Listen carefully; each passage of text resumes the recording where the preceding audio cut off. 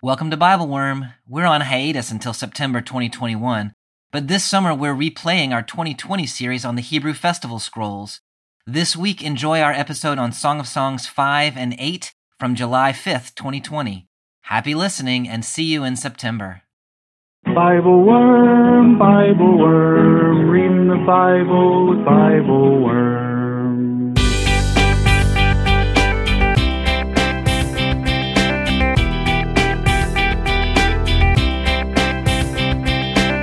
Welcome to Bible Worm. I'm Dr. Amy Robertson, here each week with my good friend Dr. Robert Williamson. We are two Bible scholars and people of faith, one Jewish and one Christian. Bobby is a professor of religion at Hendrix College in Conway, Arkansas, and the founding pastor at Mercy Church in Little Rock. I'm the director of lifelong learning at Congregation Or Hadash in Sandy Springs, Georgia. Together we are Bible Worm, getting to the core of the biblical text.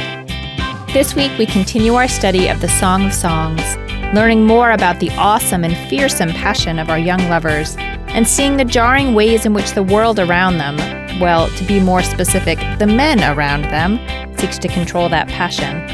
And in case you weren't sufficiently challenged to read this text as both erotic love poetry and an allegory about our relationship with God, how about we flip the roles in that allegory and see what happens then? You know you want to try. Thank you for joining us.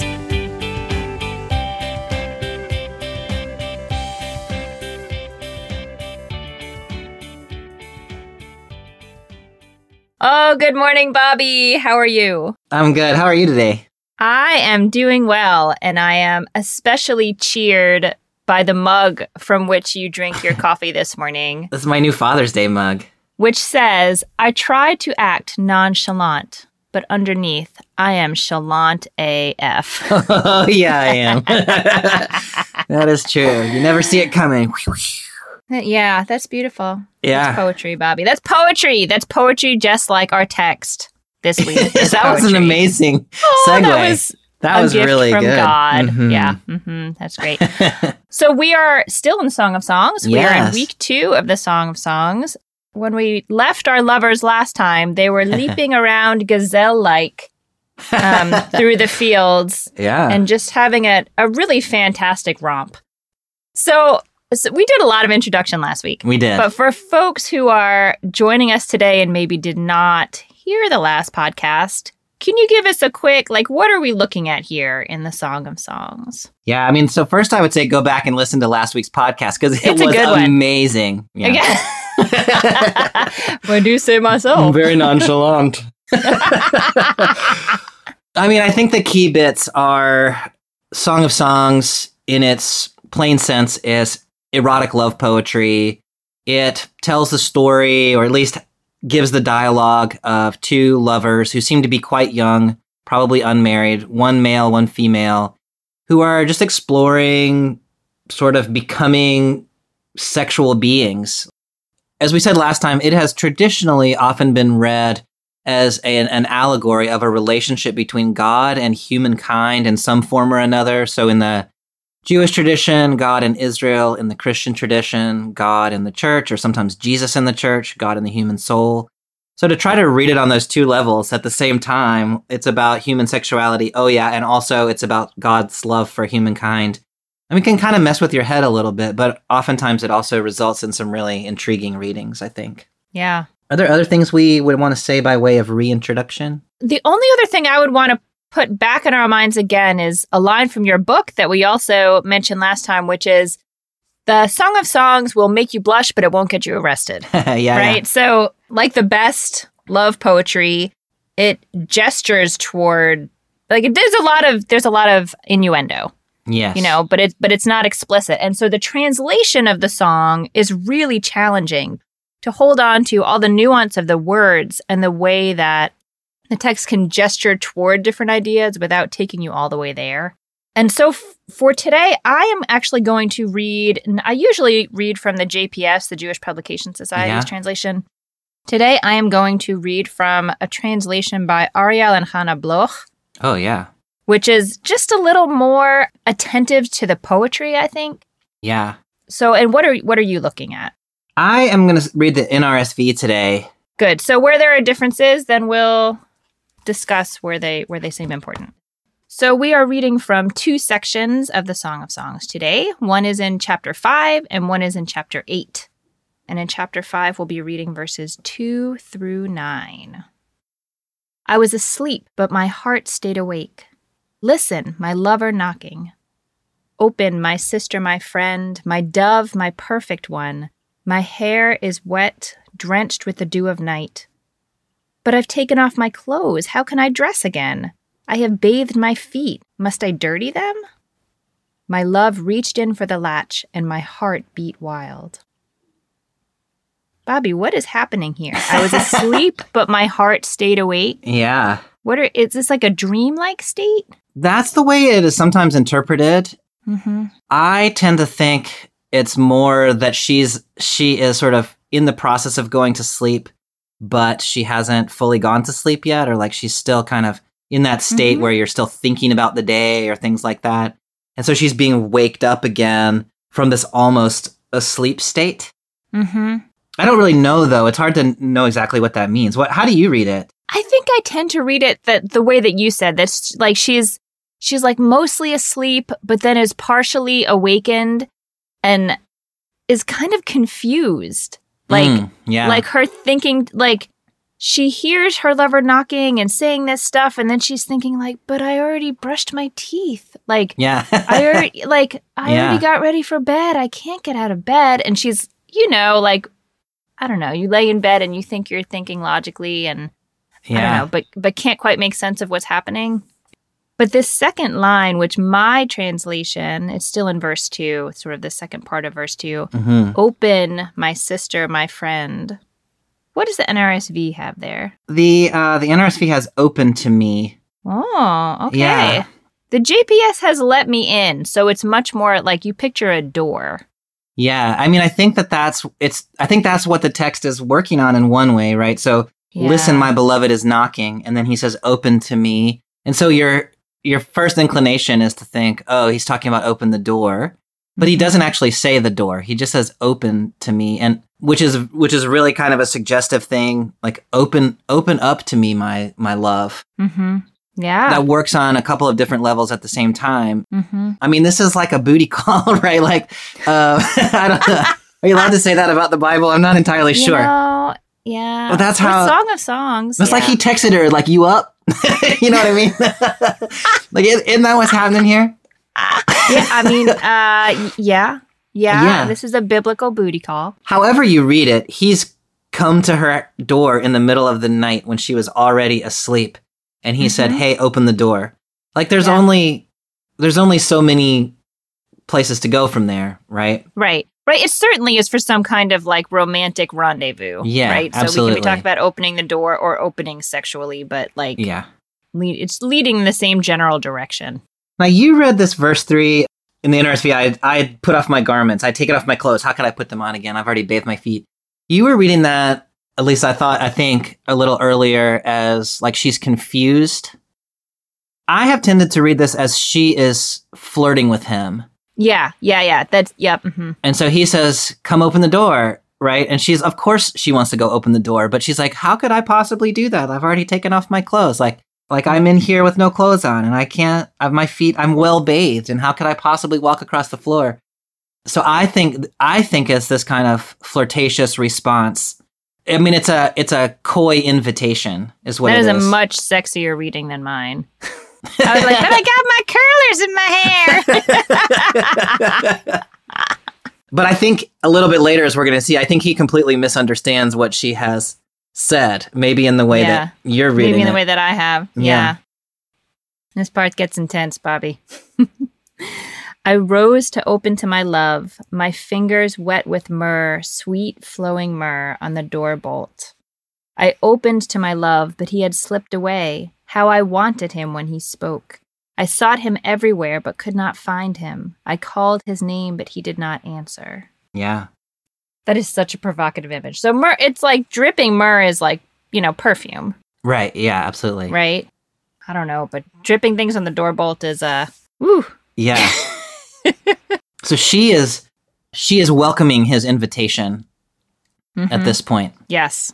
She is done either considering whether she can really open the door or coyly playing that she can't open the door. And she's here and clearly ready for the rendezvous that he is suggesting. Yeah. Right? And about to open the door. But then he's not there. He has heard her say, I'm already in bed. I can't wash my feet. And I mean, in that same way that he sort of lacked subtlety in the double entendre of the climbing the tree and eating the fruit. Like, he's a little, he's a little tone deaf. He's a little like literalist. Yeah. Uh-huh. Yeah. And so by the time she gets to the door, he's been like, oh, well, I guess. And he's disappeared. She couldn't wash her feet. Yeah. Yeah. So he feels rejected, I think. We don't really have access to what he feels, but like trying to imagine this character knocking on the door, hears what she says, and then isn't even there anymore. Right. Must have felt like he had been rejected or at least declined. So going back both to your comments last time about him being a little tone deaf and, maybe taking her literally and not seeing this as flirting. And also, last time you really pointed out that he's not kidding about consent. Like, yeah. If she has said, I can't come out, then he left. Like, that's a really positive, I like that reading. Like, she said no, and like no means no. Yeah. I mean, it's hard not to get caught up in her frustration and sort of desperation when she goes to the door and she's so ready to see him and he's not there. Like she says, my nafshi, my nefesh, nafshi went out. Like my life, my breath, my very being would go out when he spoke. Like she's so like all of her attention is heaped up upon his words, and she goes and opens the door, and he's gone. I mean, I don't know. Like it's just kind of a tragic. I don't know. Tragic's maybe not the right word, but you really feel for her right there. Like she loves this guy. He was so close. Mm-hmm. And he didn't understand her what she was trying to say, coy flirtation, and now he's disappeared. Have you ever did you ever read the personal sections of the newspaper just for fun, Bobby? This is like back from a long time ago. I don't even know if there are personal sections. I used to have my 8th grade language arts teacher. If the class was good, she would read us things from the personal section, only the appropriate ones. That's or whatever. Amazing. And they were so funny. It was like every day she would read us from the personal section. And there was this part called Missed Connections. Oh, yeah. And it would be like someone that you had encountered and you wish you had spoken to them, but you didn't, but you don't know their name and you can't get in touch with them. And so people will put ads in the paper. Like I saw you on the subway just as the doors were closing and our eyes connected. And you have brown hair and you were reading this book, and I hope you'll, call me on our old rotary telephones or whatever. Yeah. So this is, I love that. So this is Missed Connections. Missed Connections, 5th century BCE. I love it. And I had my Sunday school class write like the personal ad that she could write for him. Yeah. He knocked on my door. I was dripping with myrrh. There's your children's sermon, everybody. Perfect. You need a children's sermon on erotic poetry? There you go.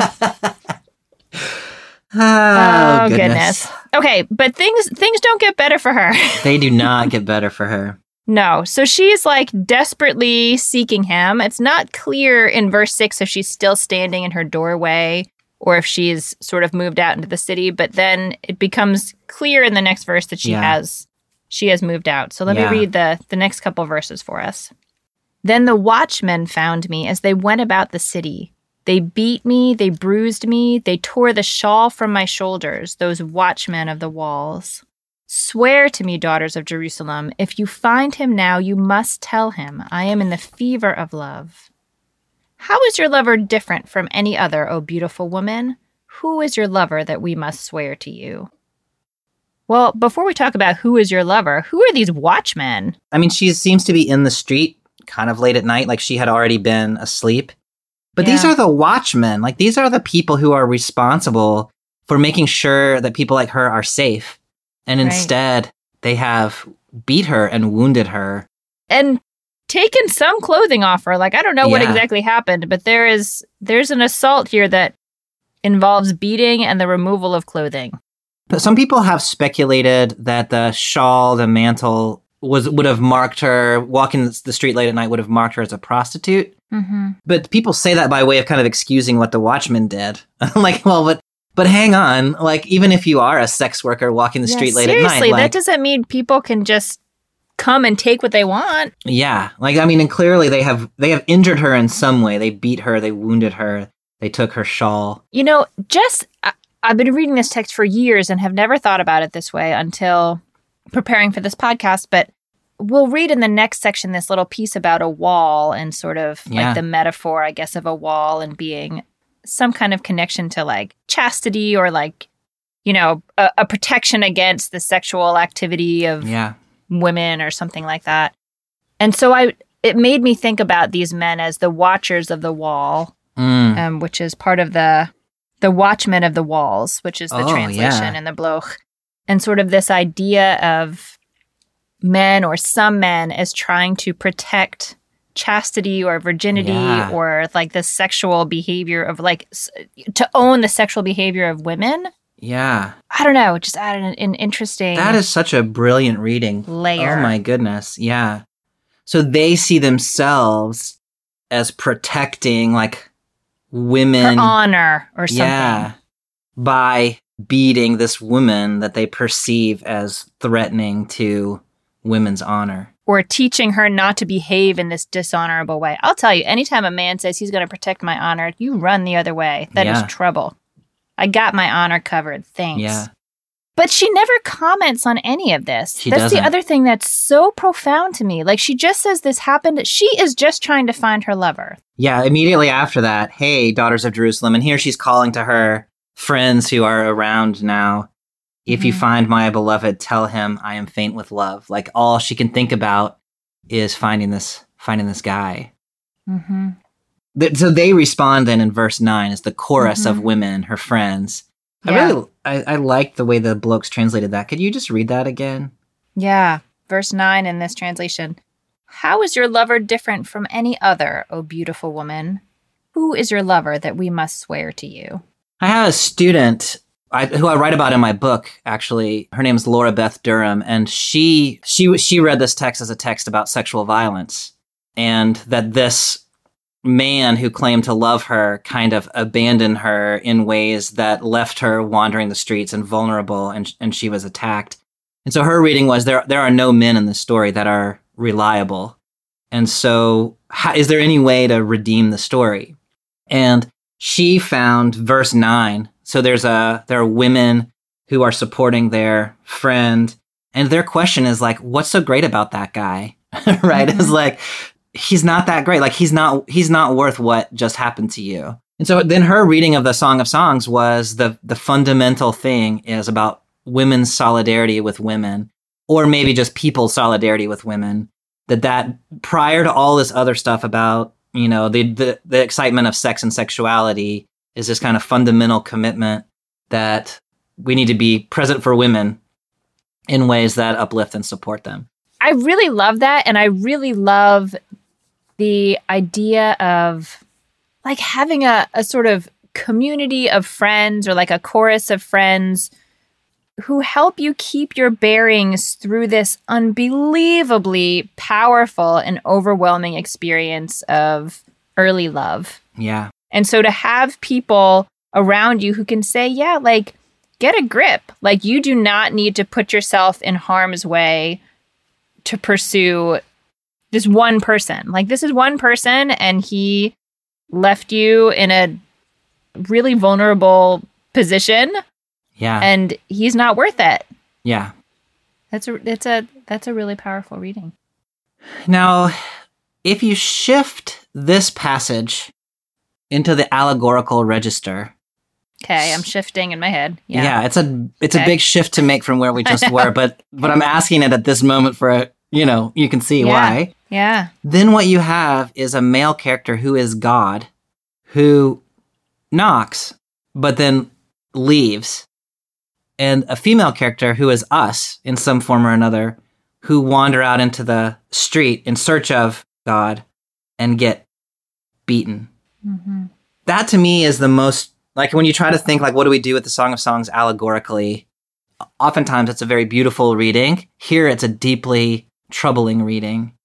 Mm-hmm. You have any thoughts about, I mean, like, yeah, what do you do with that? My first thought is that in some ways it feels true. Mm.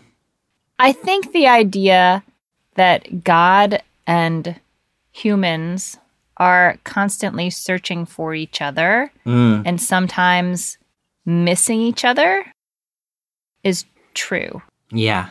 I harbor this fantasy, as I'm sure many people do, that like once I repeatedly harbor this fantasy, once I sort of quote unquote figure out the whole God thing and have these like moments of like it all makes sense and I, like it all fits together of one piece and I feel this deep closeness that I've like arrived and that's going to stay forever and I've finally like, leveled up.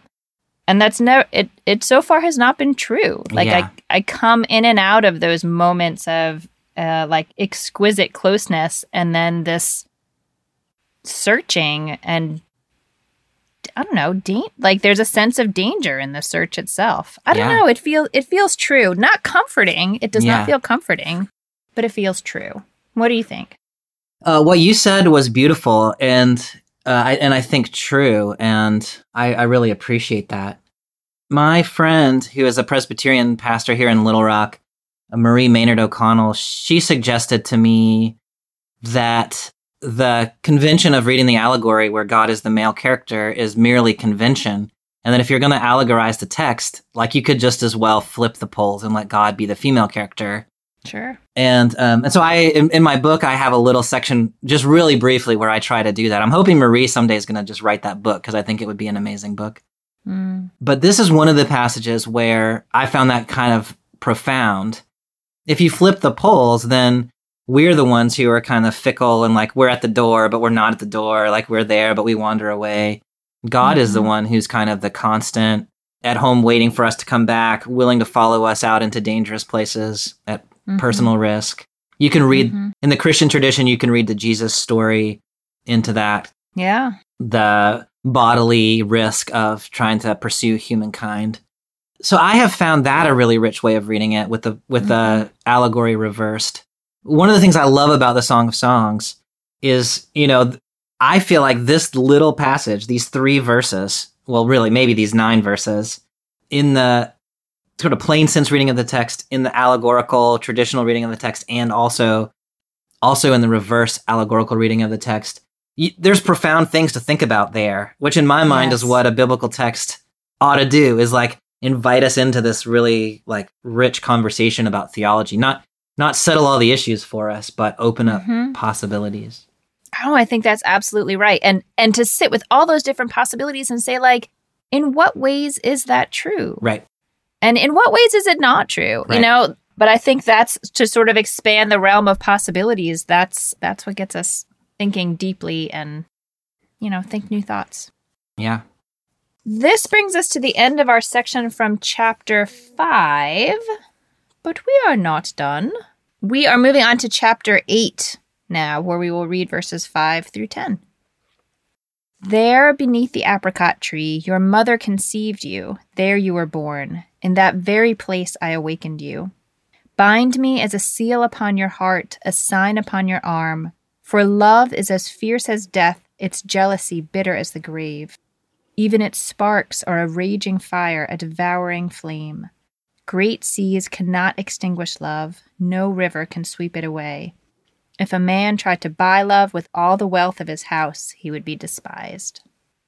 This section in 6 and 7, like this movement into this cosmic imagery, is so very, so very powerful. I mean, it is chalant AF.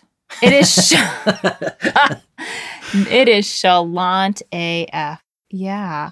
Talk to me about some of the imagery that's used here and how it speaks to you and how it fits with what we've already seen. I mean, this set me as a seal upon your heart, set me as a seal upon your arm.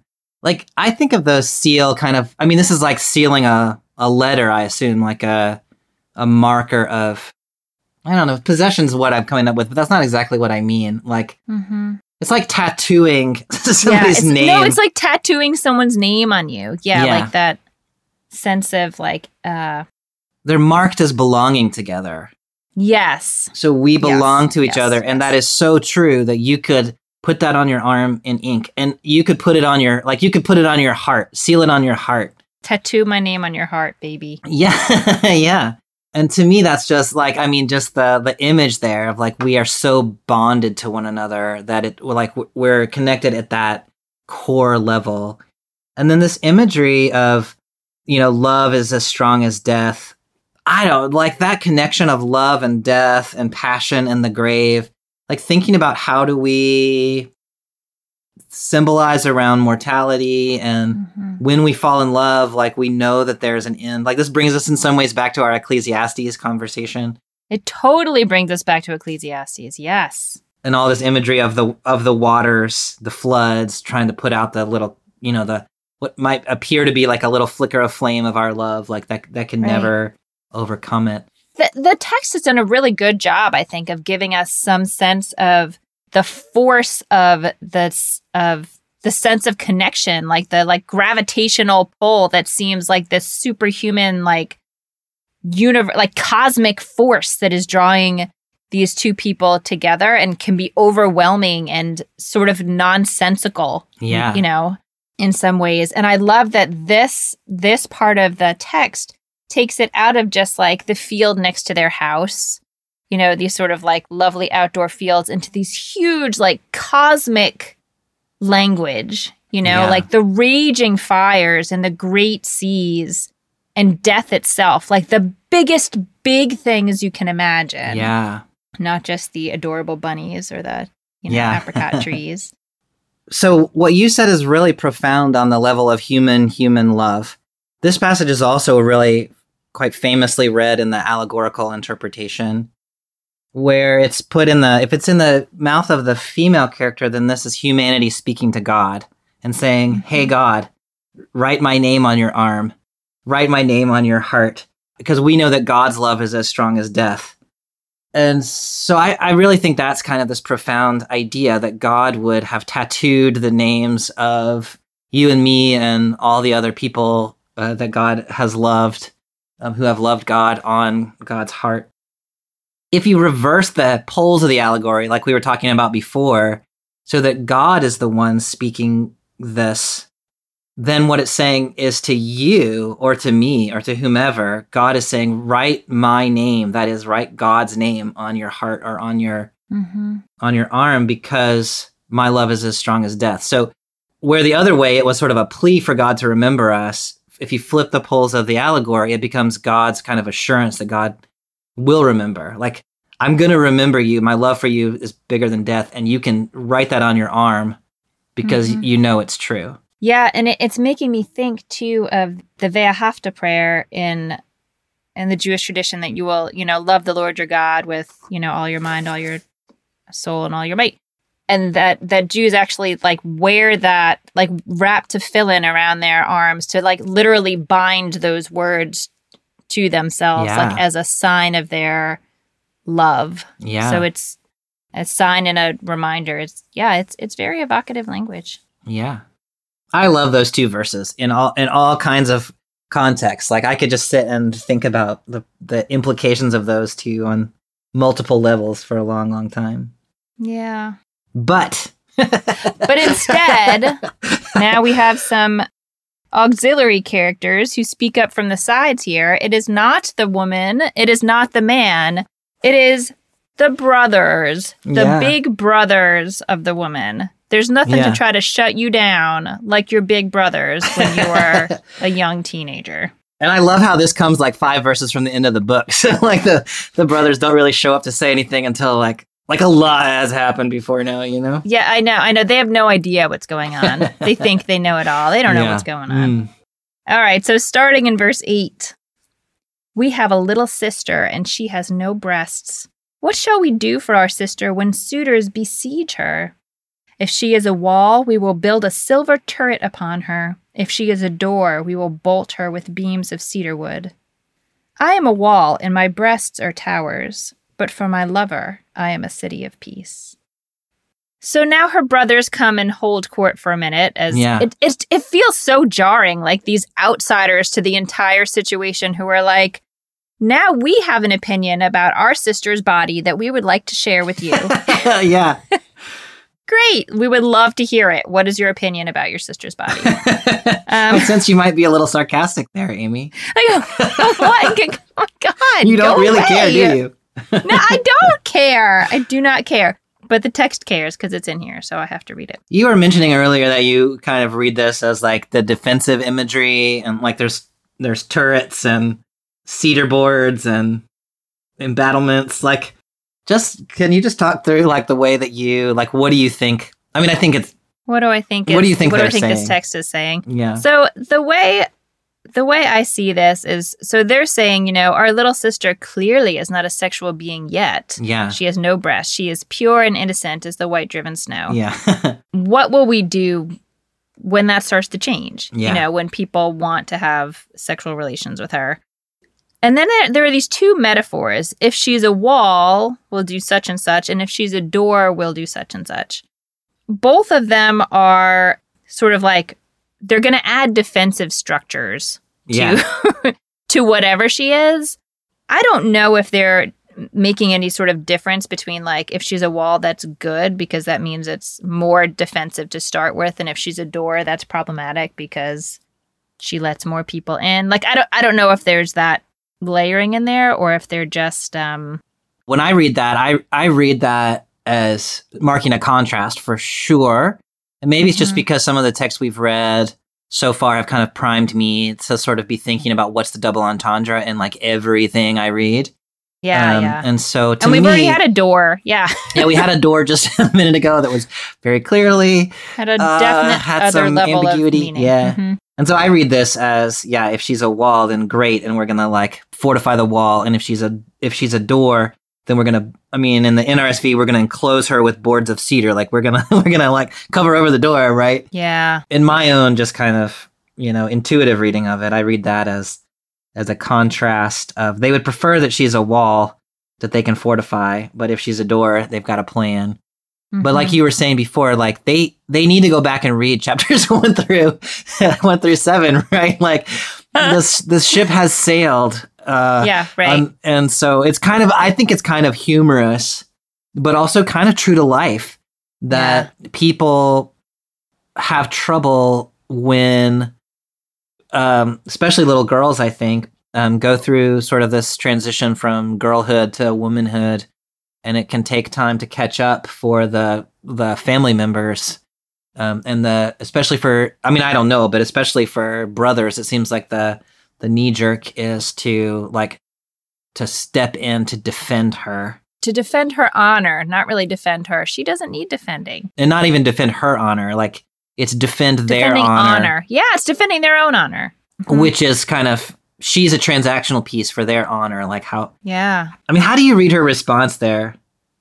I am a wall. I love her so much. I'm not totally clear what she's claiming when she says, I am a wall. Yeah. Other than, I think, at the end, I like the image, but for my lover, I am a city of peace. So I sort of envision there that she is a wall and her lover's already inside and he's safe and they can put turrets up all they want and it's just going to protect her lover in her city of peace, I love the line, I was a wall and my breasts were like towers. Because she's taken this defensive imagery of the wall and said, no, in fact, I do have breasts and they are towering breasts, right? So she is, on that sense, refuting. Her brothers have said she's just a little girl and she's saying, oh no, I am a woman. And the second part of that verse, in the NRSV, then I was in his eyes as one who brings peace, is, a little obscure to me, but the kind of however you read it in my mind, what she's saying is I'm a wall, and if this were a attack scenario, I would be closed. But this is not an attack scenario. I'm a city at peace, and so my wall is not a defensive wall. My wall is open, and people can come in and out of the gate, right? Or at least my lover can come in and out of the gate. I love the way she does it there. She's taken their imagery and totally flipped it on its head to say, oh, I'm a woman and my lover, we don't need a defensive structure against my lover. Right. Oh, I'm a wall already. Like, I've got this. I don't need your help. Yeah. It does add a really interesting and sort of, sobering layer to what it is to be a young woman that is like growing up and coming into her sexuality, and how the men around her respond to that, both this section and the section that we read in chapter 5. Yeah, absolutely. So normally at this point, you would ask me what I think about this text, but I thought you were headed in a really interesting direction just now. And so if it's okay, I'm going to ask you first what you think about this text. I think I've been sort of talking about it throughout, which again is not something that I planned to do, but it seemed to arise out of our conversation sort of organically. It's weird. There's the actual sort of love and sexual awakening and the tremendous force that's happening within the individual person, like within the woman protagonist in this story.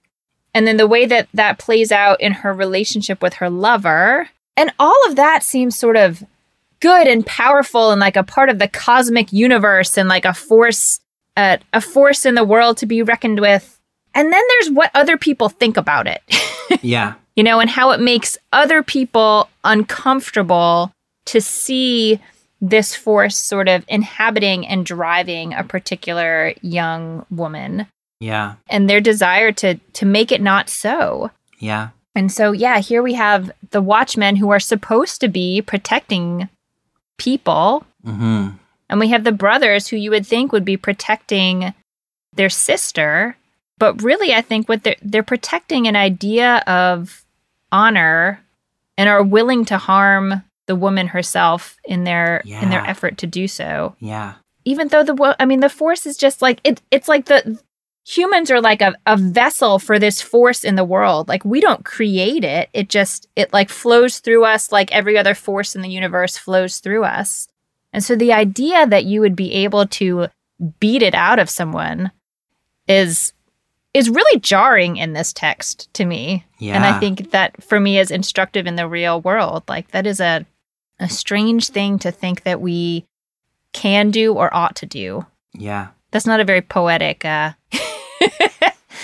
poetic thing to draw from the text, but that's where I am right now. No, I think that is really important what you're drawing out there. And I really appreciate the way that you have said that. Where do you come to with this text? Well, a lot of my thoughts are in a similar direction to yours, but you've said it so beautifully that I think I'm just going to let that stand because I don't know what I can add to that.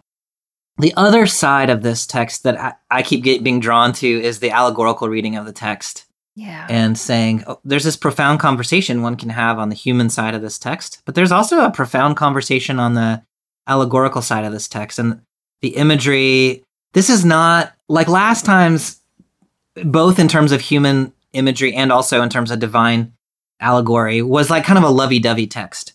Mm-hmm. This text is less lovey-dovey. Like there is passion here, there is violence here, there is loss here, there is wandering, there is, death and cosmic forces. Like this is a complicated depiction of the divine-human relationship, which in my experience anyway is kind of true to the divine-human relationship. And you and I were talking about that a little bit earlier. But I think, especially if you can take this text and flip the allegory back and forth a little bit like we've been doing, which I don't know, that might be heresy, I'm not sure, but like this text is it's about sex anyway. We'll just assume it's fine. It really opens up some fascinating and important conversations about, well, what does it mean when we feel as though God has abandoned us? And is it true that sometimes we seek after God and to our own peril, and God isn't there when we need God to be there? Or on the flip side, is it true that God is so infinitely patient with us that we can write on our hearts, we can tattoo it there that God loves us and is going to seek us out, whether it's in the street or beyond the grave. God is going to come find us. Like God is willing to take risks on our behalf is really profound. And so, in the middle of all that imagery is this really rich and complicated theological conversation about what does it mean to be in a passionate relationship with God, and what does it mean to take risks for our following of God, like you were saying, or what does it mean to worship a God who's willing to take risks on our behalf? This is one of those texts, like, you and I are similar in this way. Like these texts that open up possibilities are much more interesting to me than texts that try to spell it out. Like this is what, X, Y, Z. Right. And so this text doesn't give us any simple kind of answers, but it gives us some really beautiful and complicated imagery in which we can talk about our experience of God, both in like feelings of abandonment and also in feelings of a God who loves us beyond all things. Mm-hmm. The text kind of holds both of those together in a way that I think most of us hold both of those together too. To me, the Song of Songs, what I keep coming back to is it opens up really interesting conversations. So let's have those conversations. Let's have those conversations. No, that is, I feel like, the perfect conclusion for our conversations about this book. And also to sort of look back over all of the Megillot, the Festival Scrolls we've read so far. Yeah. And how they open up a lot more questions than they answer, but there's a lot of space held in them for thinking the biggest thoughts that humans need to think, and feeling the biggest feelings that we need to feel. And it's a great place to sort of do that in conversation with our religious community and our relationship. That's exactly right. Well said. Yeah. Good stuff, Bobby. Yeah. What are we reading next week? So for the rest of the summer, we're moving into narrative texts away from these poetic texts. So for the next 2 weeks, we'll be in Ruth. And then for the 2 weeks after that, we'll be in Esther. Yeah, Ruth and Esther. And that will round out our study of this section of the biblical text. Well, I'm looking forward to the conversation, Amy. I am as well. I hope you have a great week. You too. Bye.